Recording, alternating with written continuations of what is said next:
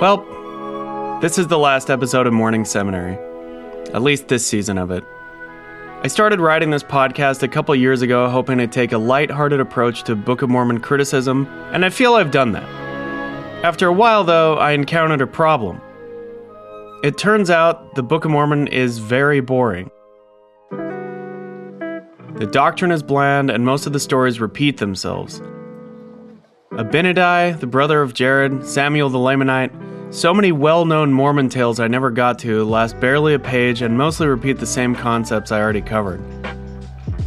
So aside from quibble about the book's doctrinal shortcomings, something other podcasters do better than I can, I found it difficult to tell more Book of Mormon stories in new and interesting ways. It sucks. I wish I had better news. So, I've taken the advice of some friends and decided to make this last episode about my exit from Mormonism. This is my deconversion story. Like all good Mormon boys, I grew up planning to spend 2 years as a missionary. I had no burning desire to go, but it was a rite of passage that my life wouldn't be complete without. Mormon girls don't date guys who don't go on missions. So once I turned 19, I was off to Minnesota to bike around in a white, short-sleeved button-up shirt and baptize as many people as I could. Side note, I got really homesick. So much so that I wanted to die. One of my earliest missionary journal entries expressed a desire for God to take me home that night in my sleep. There's this assumption among missionaries, at least when I was a missionary, that dying on your mission all but guarantees a place in heaven, making death a welcome end to the struggles and risks inherent to life. I literally asked God to kill me in my sleep so I could go to heaven, and I'm not the only missionary to do that. Anyway, missionaries read the scriptures a lot. During my first 6 weeks, me and my mission companion, the guy I lived with 24/7, spent 2 hours each morning reading the Book of Mormon cover to cover. The idea was to gain a stronger testimony of it, so I could draw from a deeper well of faith while proselytizing. Despite all that reading and prayer, though, nothing changed. I wasn't skeptical about it or anything, but my sincere prayers and surrender to God's will resulted in zero stronger feelings about the book. It just wasn't happening. Stop trying to make fetch happen. It's not going to happen. Probably should have been a sign, but instead I just blamed myself for failing to gain a conviction of the truth. I dug in even further, reading the Book of Mormon and the Bible side by side for hours each day to gain an unshakable conviction of the truth. During one of these scripture studies, though, something interesting happened. I came across Isaiah chapter 29, verse 11. And the vision of all is become unto you as the words of a book that is sealed, which men deliver to one that is learned, saying, Read this, I pray thee. And he saith, I cannot, for it is sealed. This is an important scripture. But to understand its importance, we need to talk about the topical guide. There would be a combined concordance and topical guide listing hundreds of subjects, a Bible dictionary, maps, and a new format. New chapter headings would be written, and all of it in harmony with the sacred message of the Old and the New Testaments. Studying the scriptures is hard. It takes focus and determination to interpret what can be dense prose, and interscriptural connections can only happen once you've read them all. That is, unless you have a map of all the scriptures. This is where the topical guide comes in. Like a concordance, the topical guide groups scriptures by topic to help readers corroborate doctrines and establish context. There was a spirit of inspiration brooding over their work, and those working with it talked often of how it was blessed. There were humbling spiritual experiences. That was Boyd K. Packer, talking about the inspired mission of the topical guide. I think it's fair to say that he believed the topical guide to be a product of spiritual inspiration, much like the scriptures themselves. The guide, therefore, is a reliable study aid because inspired men and women assembled it with God's guidance. I too believed this as a missionary. So with this mindset, I decided to look up Old Testament scriptures foretelling Joseph Smith's mission to restore the gospel. Prophecies about Jesus' true church written before he was even born. 3 Old Testament references for Joseph Smith appear in the topical guide. Isaiah chapter 11, verse 1. And there shall come forth a rod out of the stem of Jesse, and a branch shall grow out of his roots. Malachi chapter 3, verse 1. Behold, I will send my messenger, and he shall prepare the way before me. And the Lord whom ye seek shall suddenly come to his temple, even the messenger of the covenant. And then Isaiah chapter 29, verse 11, which I already mentioned. The one about cannot read a sealed book. Between Malachi's messenger and Isaiah's rod of Jesse, neither exactly smacks of an obvious Joseph Smith connection. You would have had to know about him already for these scriptures to matter. Who knows, though? Mormons think Isaiah is one of the hardest prophets to understand. So impenetrably obscure and vague that it confounds apostates like me to prevent us from twisting his words. What an idea. A book of scripture so confusing that it's pure. Illustrating the confusion of Isaiah, the topical guide lists 5 separate footnotes for Isaiah chapter 11, verse 1, the short one about the stem of Jesse. This ensures readers are carefully steered toward an appropriate church-sanctioned interpretation, and even still, it's just not that compelling. The real kicker is Isaiah chapter 29, verse 11. There's this mysterious sealed book that can't be read by the learned. It sounds vague, but it's actually an obscure reference to Joseph Smith history. You see, early on when the Book of Mormon was being written, no one believed Joseph Smith actually found any Egyptian characters and translated them from an ancient world. They thought he was a charlatan making it all up. And the only way to convince them otherwise was to find an expert on Egypt who could verify that the writings were real. That expert was Charles Anthon. Martin Harris takes evidently a piece of paper with some Book of Mormon characters on it, along with some translations, presumably a few lines or more that Joseph has translated. He goes to New York City where he visits a renowned professor named Charles Anthon, or Anthon. Now, Anthon was, everybody grants, one of the foremost scholars in antiquities. So the story goes like this. Joseph Smith gives his scribe Martin Harris a piece of paper with some Book of Mormon characters scrawled on it. Characters that Mormon, author of the Book of Mormon, declares to be Reformed Egyptian. And we have written this record in the characters which are called among us Reformed Egyptian.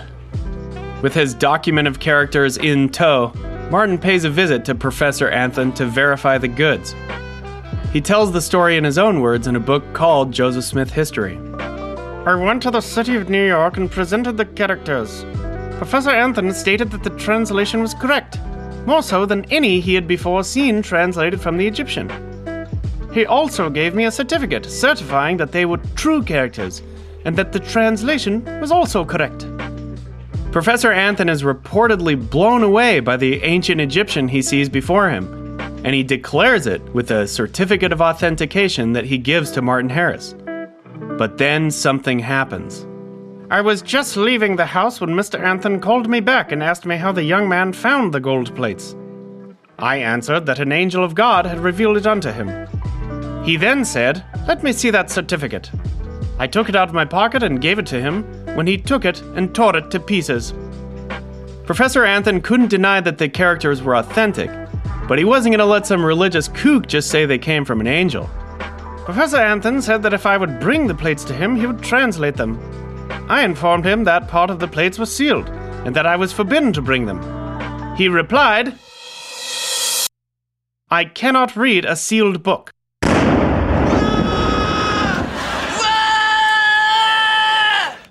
Suddenly, this odd Old Testament scripture foretells a deeply specific story in church history.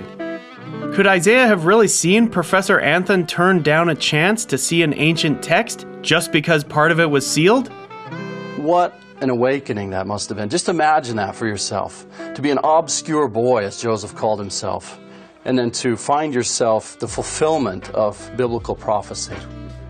The church's position on Isaiah's scripture is clear, I think. It's a prophecy about Charles Anthon. This was a lot to take in for me. I was excited, but it kind of felt too good to be true, and I was a diligent little missionary. Compelling as the scripture may have been, It felt meaningless, dishonest even, to throw around Old Testament references without knowing their full context. So, I read the surrounding verses. Almost immediately, it became clear that Isaiah wasn't talking about Joseph Smith at all. He just wasn't. Unlike the lack of impression I got reading the Book of Mormon, I was positive Isaiah was prophesying about the inability of the wicked to perceive spiritual things. The sealed book represents their blindness. I don't know. Read it yourself, I guess.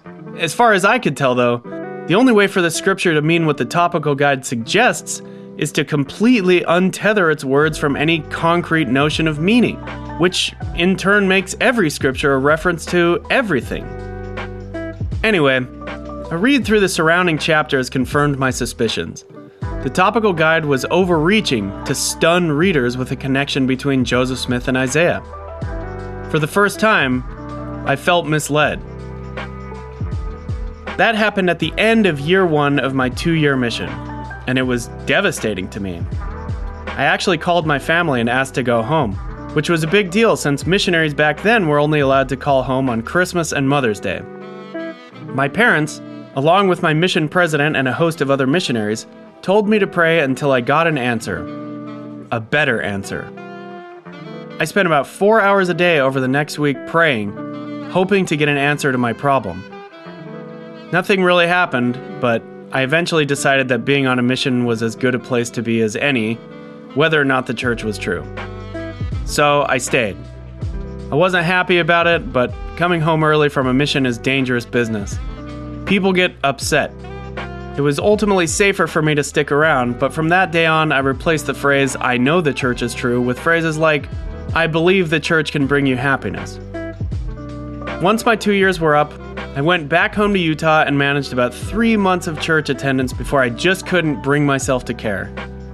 My heart wasn't in it anymore, and I wondered if it ever had been, given my brute force, opposition silencing approach to gaining a testimony.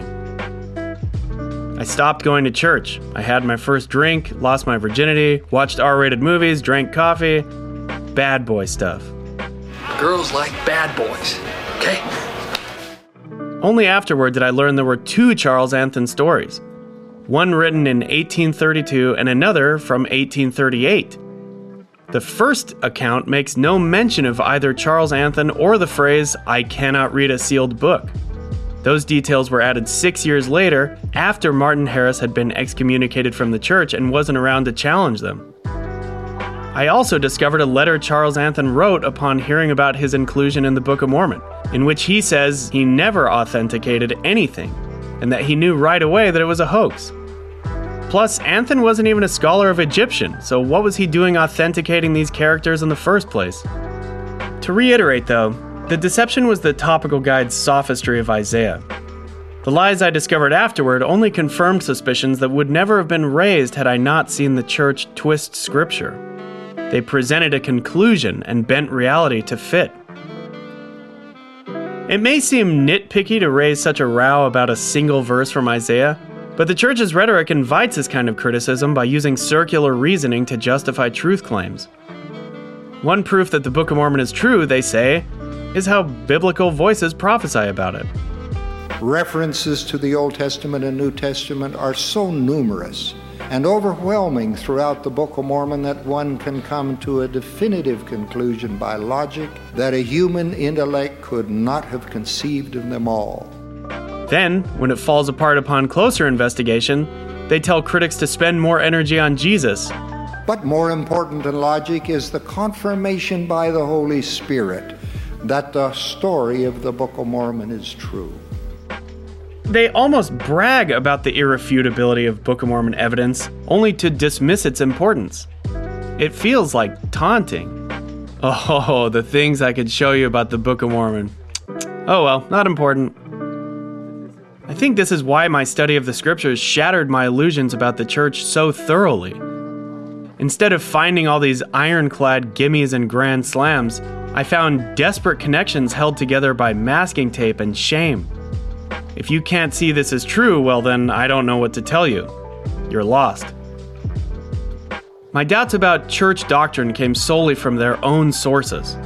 I wasn't reading outside criticism or anti-Mormon material. I wasn't committing any of the sins Mormons hint at when people leave the church. No, I was trying to gain a stronger testimony, and it was my close inspection of the doctrine that revealed its flaws. I created Morning Seminary to show how the Book of Mormon itself is more than capable of challenging the church's truth claims about it.